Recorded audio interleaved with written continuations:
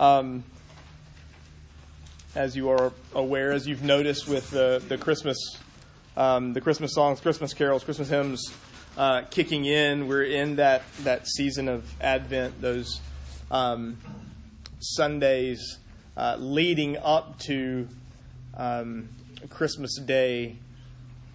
This year, it's been our practice, at least historically, in case you're wondering, to do Advent sermon series every other year. So in the even-numbered years, we do a decidedly intentional Advent series. Part of the reason for the every other is really a couple of reasons. One is the church calendar is helpful, but not biblical. It's helpful for us to think about, but it's not something that comes out of Scripture itself necessarily. Certainly no command for us to keep church calendar sort of schedules like there was in the Old Testament.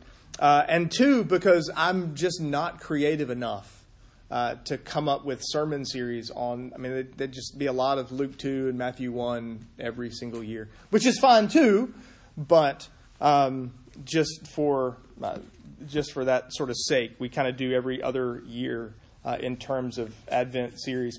This year, we're actually the plan is to use Christmas carols as sort of the foundation for the sermon series. So basically, Christ in Christmas hymns, Christ in Christmas carols, and you'll notice, I assume, that if you glance down at the sermon title and see "Come Thou Long Expected Jesus," you think, wait, that's a song. I know that song. And we're going to sing it after the sermon. So there's kind of the connection. And so to that end, let me ask that you turn to Genesis chapter 3, but let me also get you to turn to Luke chapter 2. So you'll want to be prepared for both. We're going to read both passages this morning, which is why I had you go ahead and sit down. It's just too hard to thumb and turn and find and then flip, and they're fairly long-ish, at least all taken together, fairly long-ish passages. So Genesis chapter 3, beginning in verse 8, just to sort of set the context, you're familiar with the fall, you're familiar with Adam and Eve, the serpent interacting in the garden, taking the fruit, eating the fruit they weren't supposed to eat, and hiding then as a result of their nakedness. They realized they were naked. They made rudimentary clothes for themselves. And then verse 8. And they heard the sound of the Lord God walking in the garden in the cool of the day. And the man and his wife hid themselves from the presence of the Lord God among the trees of the garden. But the Lord God called to the man and said to him, "Where are you?" And he said, "I heard the sound of you in the garden, and I was afraid because I was naked, and I hid myself." And he said, "Who told you that you were naked? Have you eaten of the tree of which I commanded you not to eat?" The man said, "The woman whom you gave to be with me, she gave me fruit of the tree, and I ate." And then the Lord God said to the woman, "What is this you have done?" The woman said, "Well, the serpent deceived me, and I ate." The Lord God said to the serpent, "Because you have done this, cursed are you above all livestock and above all beasts of the field. On your belly you shall go, and dust you shall eat all the days of your life. I will put enmity between you and the woman, and between your offspring and her offspring. He shall bruise your head, and you shall bruise his heel." And to the woman he said, "I will surely multiply your pain in childbearing. In pain you shall bring forth children. Your desire shall be for your husband, and he shall rule over you." And to Adam he said, "Because you have listened to the voice of your wife and have eaten of the tree of which I commanded you, you shall not eat of it. Cursed is the ground because of you. In pain you shall eat of it all the days of your life. Thorns and thistles it shall bring forth for you to eat. And you shall eat the plants of the field. By the sweat of your face you shall eat bread, till you return to the ground. For out of it you were taken, for you are dust. And to dust you shall return." The man called his wife's name Eve, because she was the mother of all the living. And the Lord God made for Adam and his wife garments of skins and clothed them. And now Luke chapter 2, beginning in verse 22. And when the time came for the purification, for their purification, that's Jesus and Mary. And when the time came for their purification, according to the law of Moses, they brought him up to Jerusalem to present him to the Lord. As it is written in the law of the Lord, every male who first opens the womb shall be called holy to the Lord, and to offer a sacrifice according to what is said in the law of the Lord, a pair of turtle doves or 2 young pigeons. Now there was a man in Jerusalem whose name was Simeon, and this man was righteous and devout, waiting for the consolation of Israel. And the Holy Spirit was upon him. And it had been revealed to him by the Holy Spirit that he would not see death before he had seen the Lord's Christ. And he came in the Spirit into the temple, and when the parents brought in the child Jesus to do for him according to the custom of the law, he took him up in his arms and blessed God and said, Lord, now you are letting your servant depart in peace, according to your word. For my eyes have seen your salvation, that you have prepared in the presence of all peoples, a light for revelation to the Gentiles and for glory to your people Israel. The grass withers, the flowers fade, but the word of the Lord stands forever. Let's pray together. We pray, O Holy Spirit, that you who took Simeon to the temple that day, who filled Simeon, who explained to him, who revealed to him that this was the Christ, would you open our minds and hearts, our ears, to hear, to believe, to embrace, to trust in that same Christ, our Savior. Use this, your word, to draw us closer to Him and to renew us after His image. We pray all of this in Christ's name and for His sake. Amen.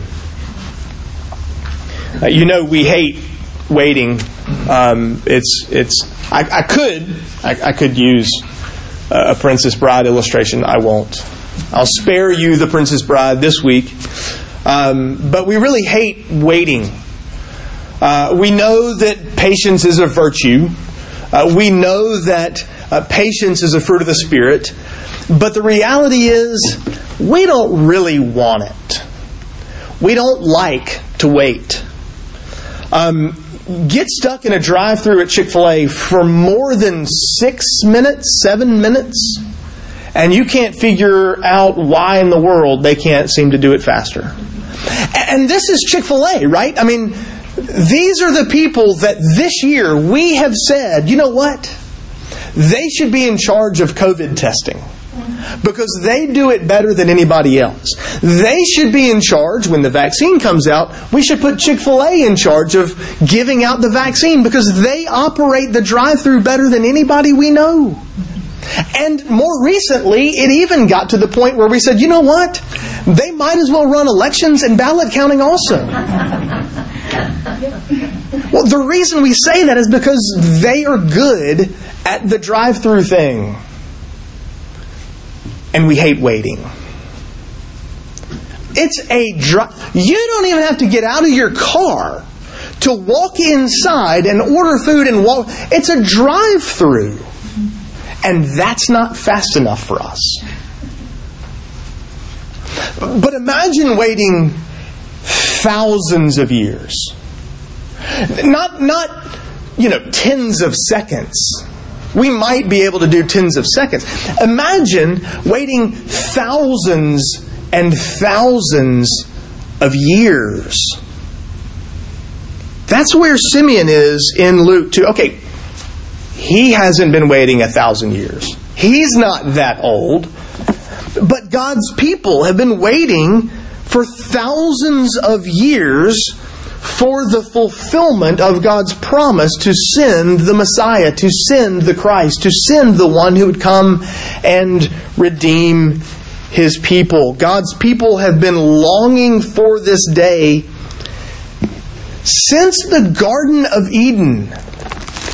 And we read just a few minutes ago the first promise of the gospel, all the way back in Genesis 3, verse 15.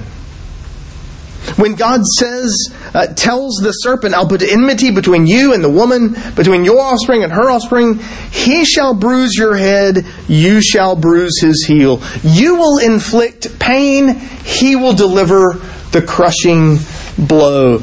And immediately, now look,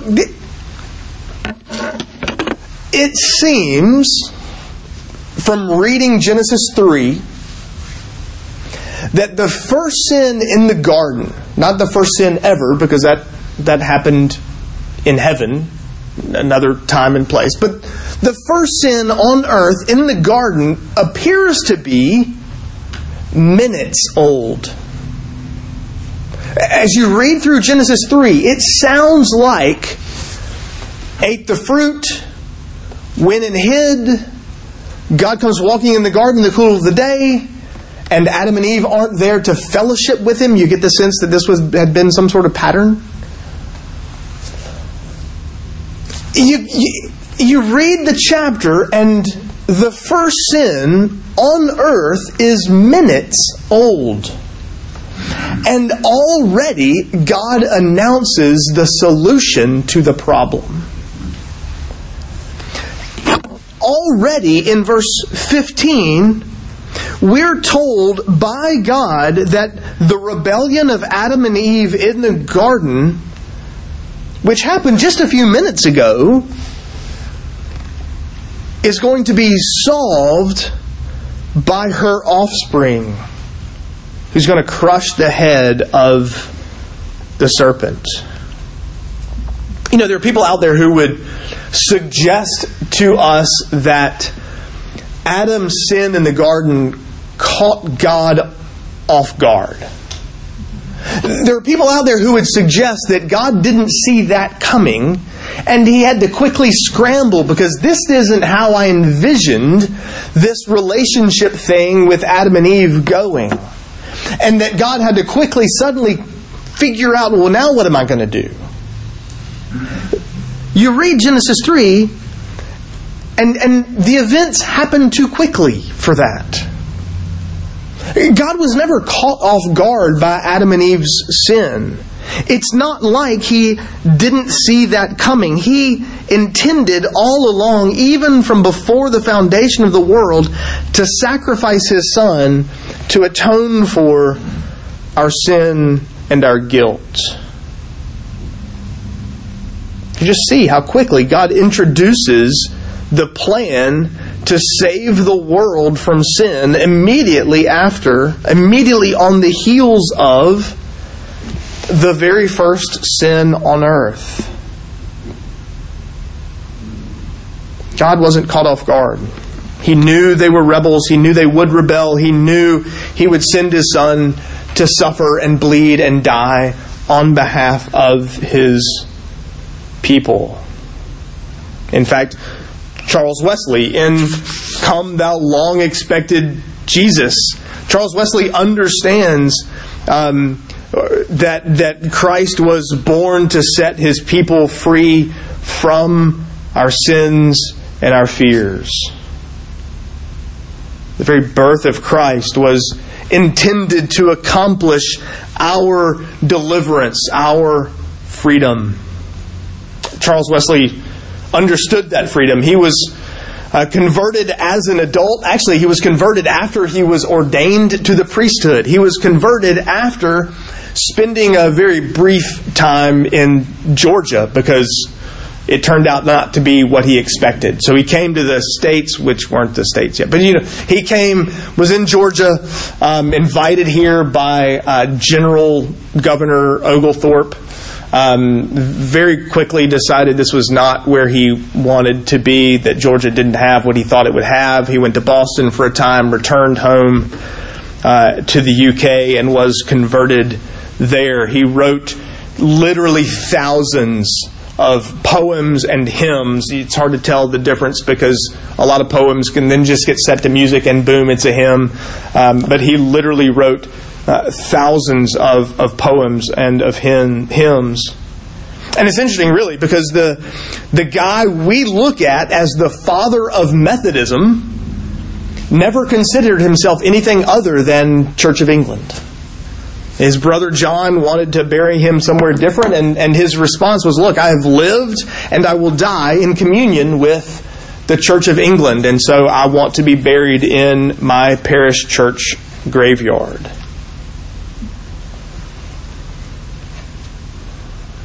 But Wesley writes of a Savior born to set us free from our fears and our sins. And that plan to introduce, to deliver us from sin is introduced just verses after Adam and Eve ate the forbidden fruit. And then you fast forward several thousand years to Simeon, waiting in the temple as Jesus, Mary and Joseph, they bring Jesus to come to the temple. You can read Exodus, you can read Leviticus, you can find their uncleanness and the prescription for offering a sacrifice because he's the firstborn son, because she's bled and therefore unclean, and so they come for their own purification in the temple. And you notice, even as an infant, Jesus keeping the Old Testament law, the Old Covenant law, on behalf of His people. But we're told that Simeon is there in the temple, and he's been waiting for the consolation of Israel, which is the very language that Wesley picks up. Israel's strength and consolation, hope of all the earth, thou art. The consolation of Israel was a fairly common term. You notice Simeon's not the one using it. Luke is. He's waiting for this consolation. What is consolation? If you were asked to define consolation, if you watch sports enough, okay, there's the consolation round or the consolation match where the two losers from the semifinal game, get to play each other to find out who's third and fourth. That's the consolation game. We'll console your loss by giving you another chance to play for the bronze medal or for nothing at all. We think of consolation as merely taking away pain or suffering or hurt or tears. We think of consolation as the removal of something that is difficult for us, to take away our sadness, quite honestly. In fact, that's Webster's sort of definition. To console means to make feel less sad. That definition makes me feel more sad. Consolation, to make someone feel less sad than they are right now. Not to make them feel good, but just to remove sadness or sorrow.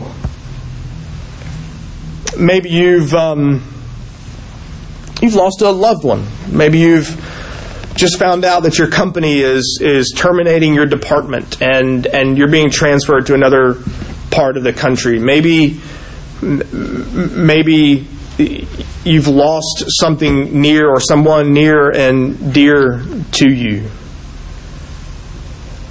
You've received some sort of news that makes you sad, that causes you to feel sorrowful and to hurt and to weep. And typically what happens is friends will come around you, family will gather around you, and they'll sit with you, much like Job's friends did. Until they opened their mouth, they actually were helpful. They were fine friends until they started to speak.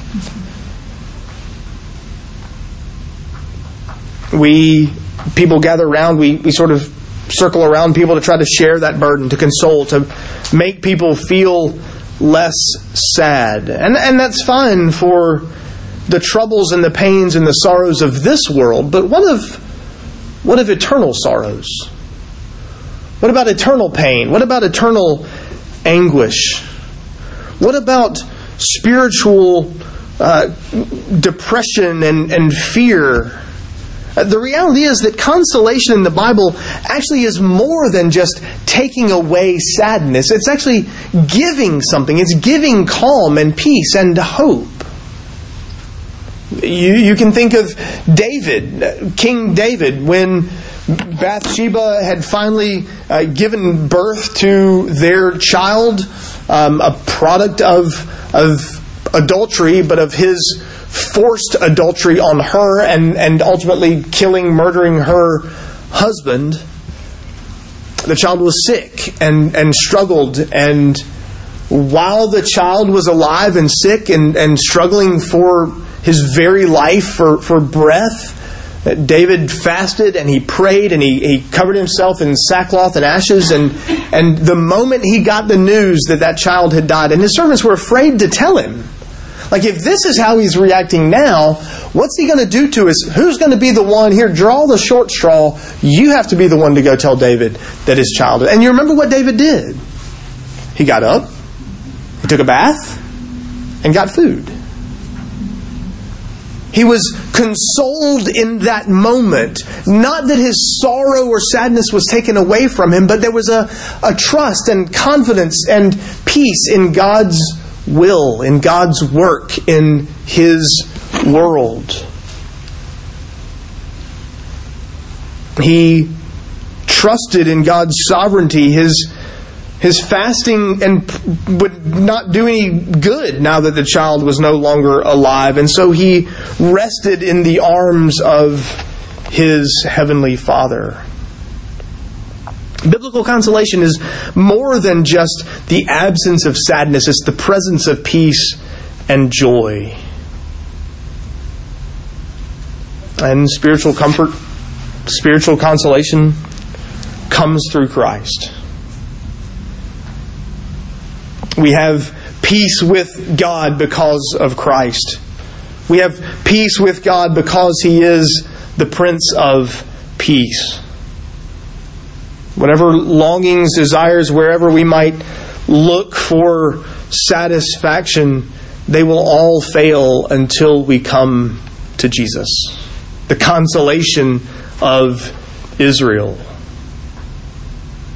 But notice the text and the song also that Wesley picks up on this language of the consolation of Israel. He writes, Israel's strength and consolation, hope of all the earth thou art. For whom is Christ the consolation? The answer, of course, is, well, for Israel. But who is Israel? The reality is, Israel isn't just, and this is true so often in Scripture, Israel isn't a geographical country that shows up on Google Maps that has GPS coordinates that you can get directions to. But Israel is the church. Israel is God's people. Simeon doesn't call Jesus the consolation of Israel. Luke does. It's a title given to him by Luke. And so Luke understood that Christ was coming to console God's people, not just the nation of Israel, for Luke was Greek. Luke wasn't Jewish. Israel isn't always a nation or a country. It's the church. It's God's chosen people. For that matter, we could look at 1 Peter 2:9, which quotes Exodus 19 and calls us, using that language, holy nation, royal priesthood. In Exodus 19, it's describing Israel. And in 1 Peter 2, it's describing the church. Same people. Christ has come to be the consolation of God's people, to all believers, Jews and Gentiles alike. In Galatians 6, verse 16, true believers are called the Israel of God, whether they're Jewish or Gentile by physical birth. We are all Israel. Incidentally, if your theology, if your understanding of the Bible, and there's teaching out there that would tell you that basically the church is God's plan B. That plan A was Israel, the nation of Israel. And they rejected that plan. And when they rejected that plan, God had to scramble and say, well, wait, hold on. We still need a people. And so let's do the church thing, and then we'll come back to Israel later at another time. That's not what Scripture teaches. Scripture shows us that the church is Israel, and Israel the church. Besides, if you believe that the church is God's plan B, you can't sing Wesley's hymn, because he's not long expected. He's newly discovered. And for that matter, why would we sing He's Israel's hope instead of the church's strength and consolation? If your theology says, well, no, there's two separate people of God. There's Israel and then there's the church, and they're divided, and the church is God's plan B, or this parenthesis in time, well, then you have to be careful which Advent songs you actually sing, because they don't agree with what you say you believe. Even our favorite Christmas hymns show us and rely on the unity of the Bible, the unity of the Old and the New Testaments, the one church people of God throughout all space and time. The long-expected Jesus, the long-expected Messiah, is the consolation of Israel. So how is Christ our consolation? How does He console us? The reality is, we could spend hours answering that question. We won't. I'm going to give you two. I'm just going to whittle it down to two just for the sake of time. The first is Christ consoles us by taking punishment from us. That's when the seed of the serpent, in essence, bruised the heel of the seed of the woman. Nailed Him to the cross, convinced He'd won, convinced He'd finally eliminated this Jesus, and we'll put God's people to rest, to bed, to death for all eternity. It was merely a bruise on the heel. It was merely a strike to the ankle. I've told you before to carry the illustration of Genesis 3 probably further than it intends. But I've told you before that when I was in Oxford, and there was a time when 2 of the 4, so half of the elders, half of the session, the senior pastor, one of the ruling elders, had both been bitten by a copperhead and lived to tell about it. Both, I think, on the hand.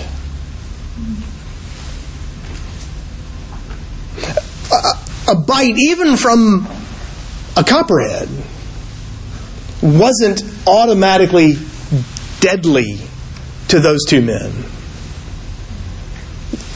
The serpent bruises the heel of the seed of the woman, and he, in that same moment, crushed his head. Why did Christ die? Why was Christ even born? Well, He was born to set His people free. He suffered and He bled and He died to satisfy divine justice, to pay the punishment that our sin deserves.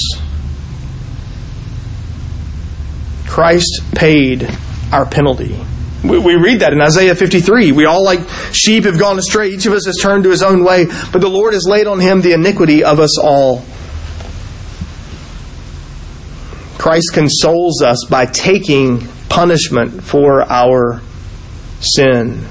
And in Christ, Romans 8 tells us, no one can condemn us. Having been freed by Christ, no one can lay a charge at our feet. So, believer, be comforted. But Christ also consoles us by granting us forgiveness. Not only does He take punishment, but He grants forgiveness in its place. His righteous life, His sinless obedience, His perfection on earth satisfies the demands of the law for us. And we, having been redeemed by Him, forgiven by Him, having had our debt paid by Him, we walk and are seen as righteous in the sight of God.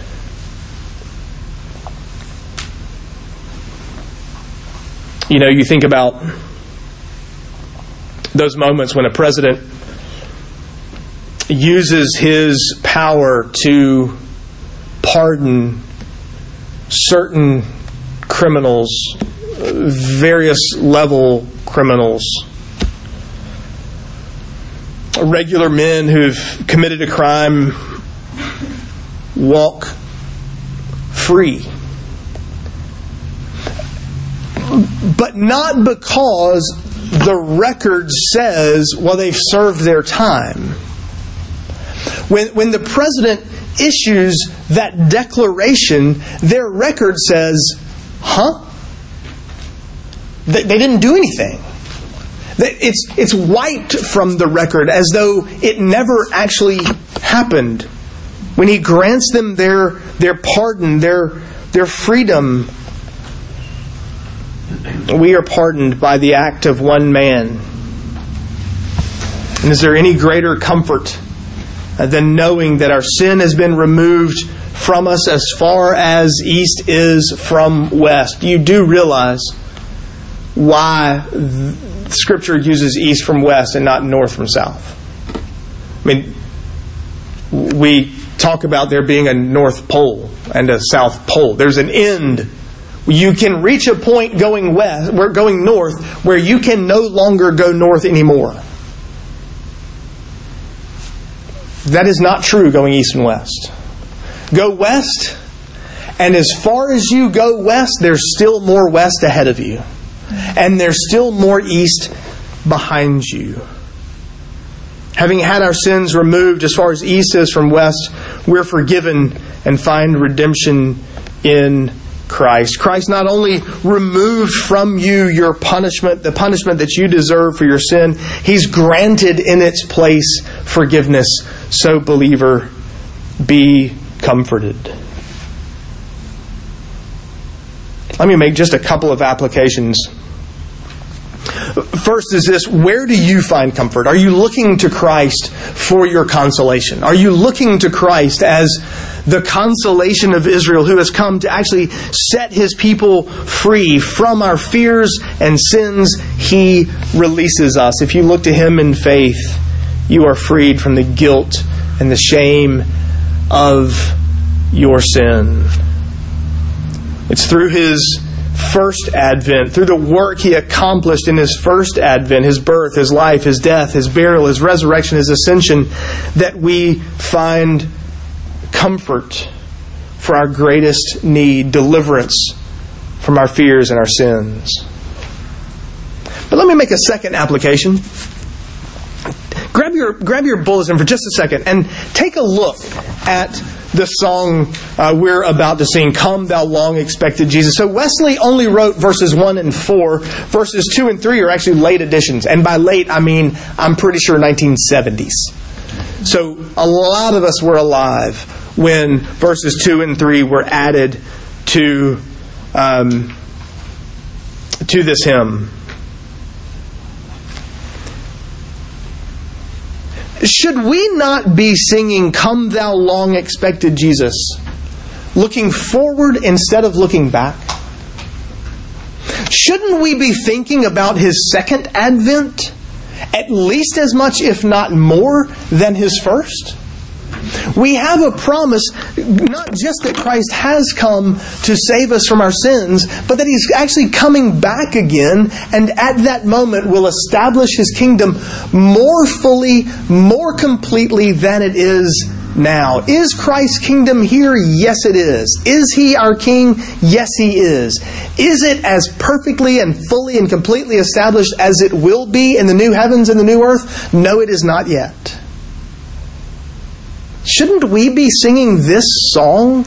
Not just thinking of December 25th, 2020, but thinking of Second Advent Day 20, who knows? Right? Looking ahead to the day, because we are just as Simeon was. Maybe. Potentially.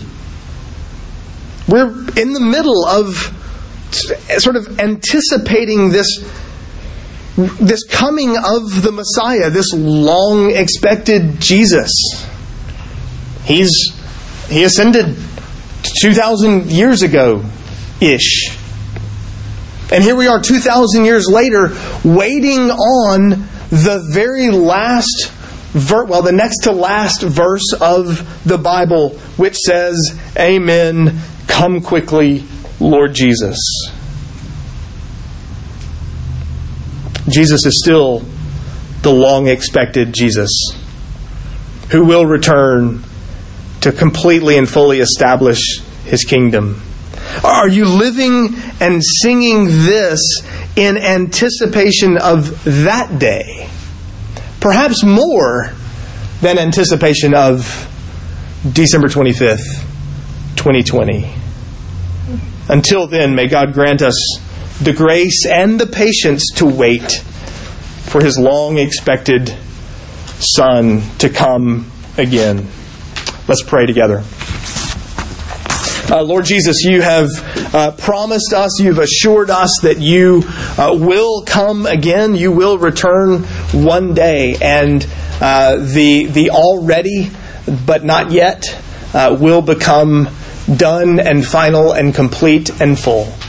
Until that day, would You grant us patience to wait, to expect, to long for, to anticipate, but also to live in this life in light of the world that's yet to come. We pray all of this in the name of Christ our Savior. Amen.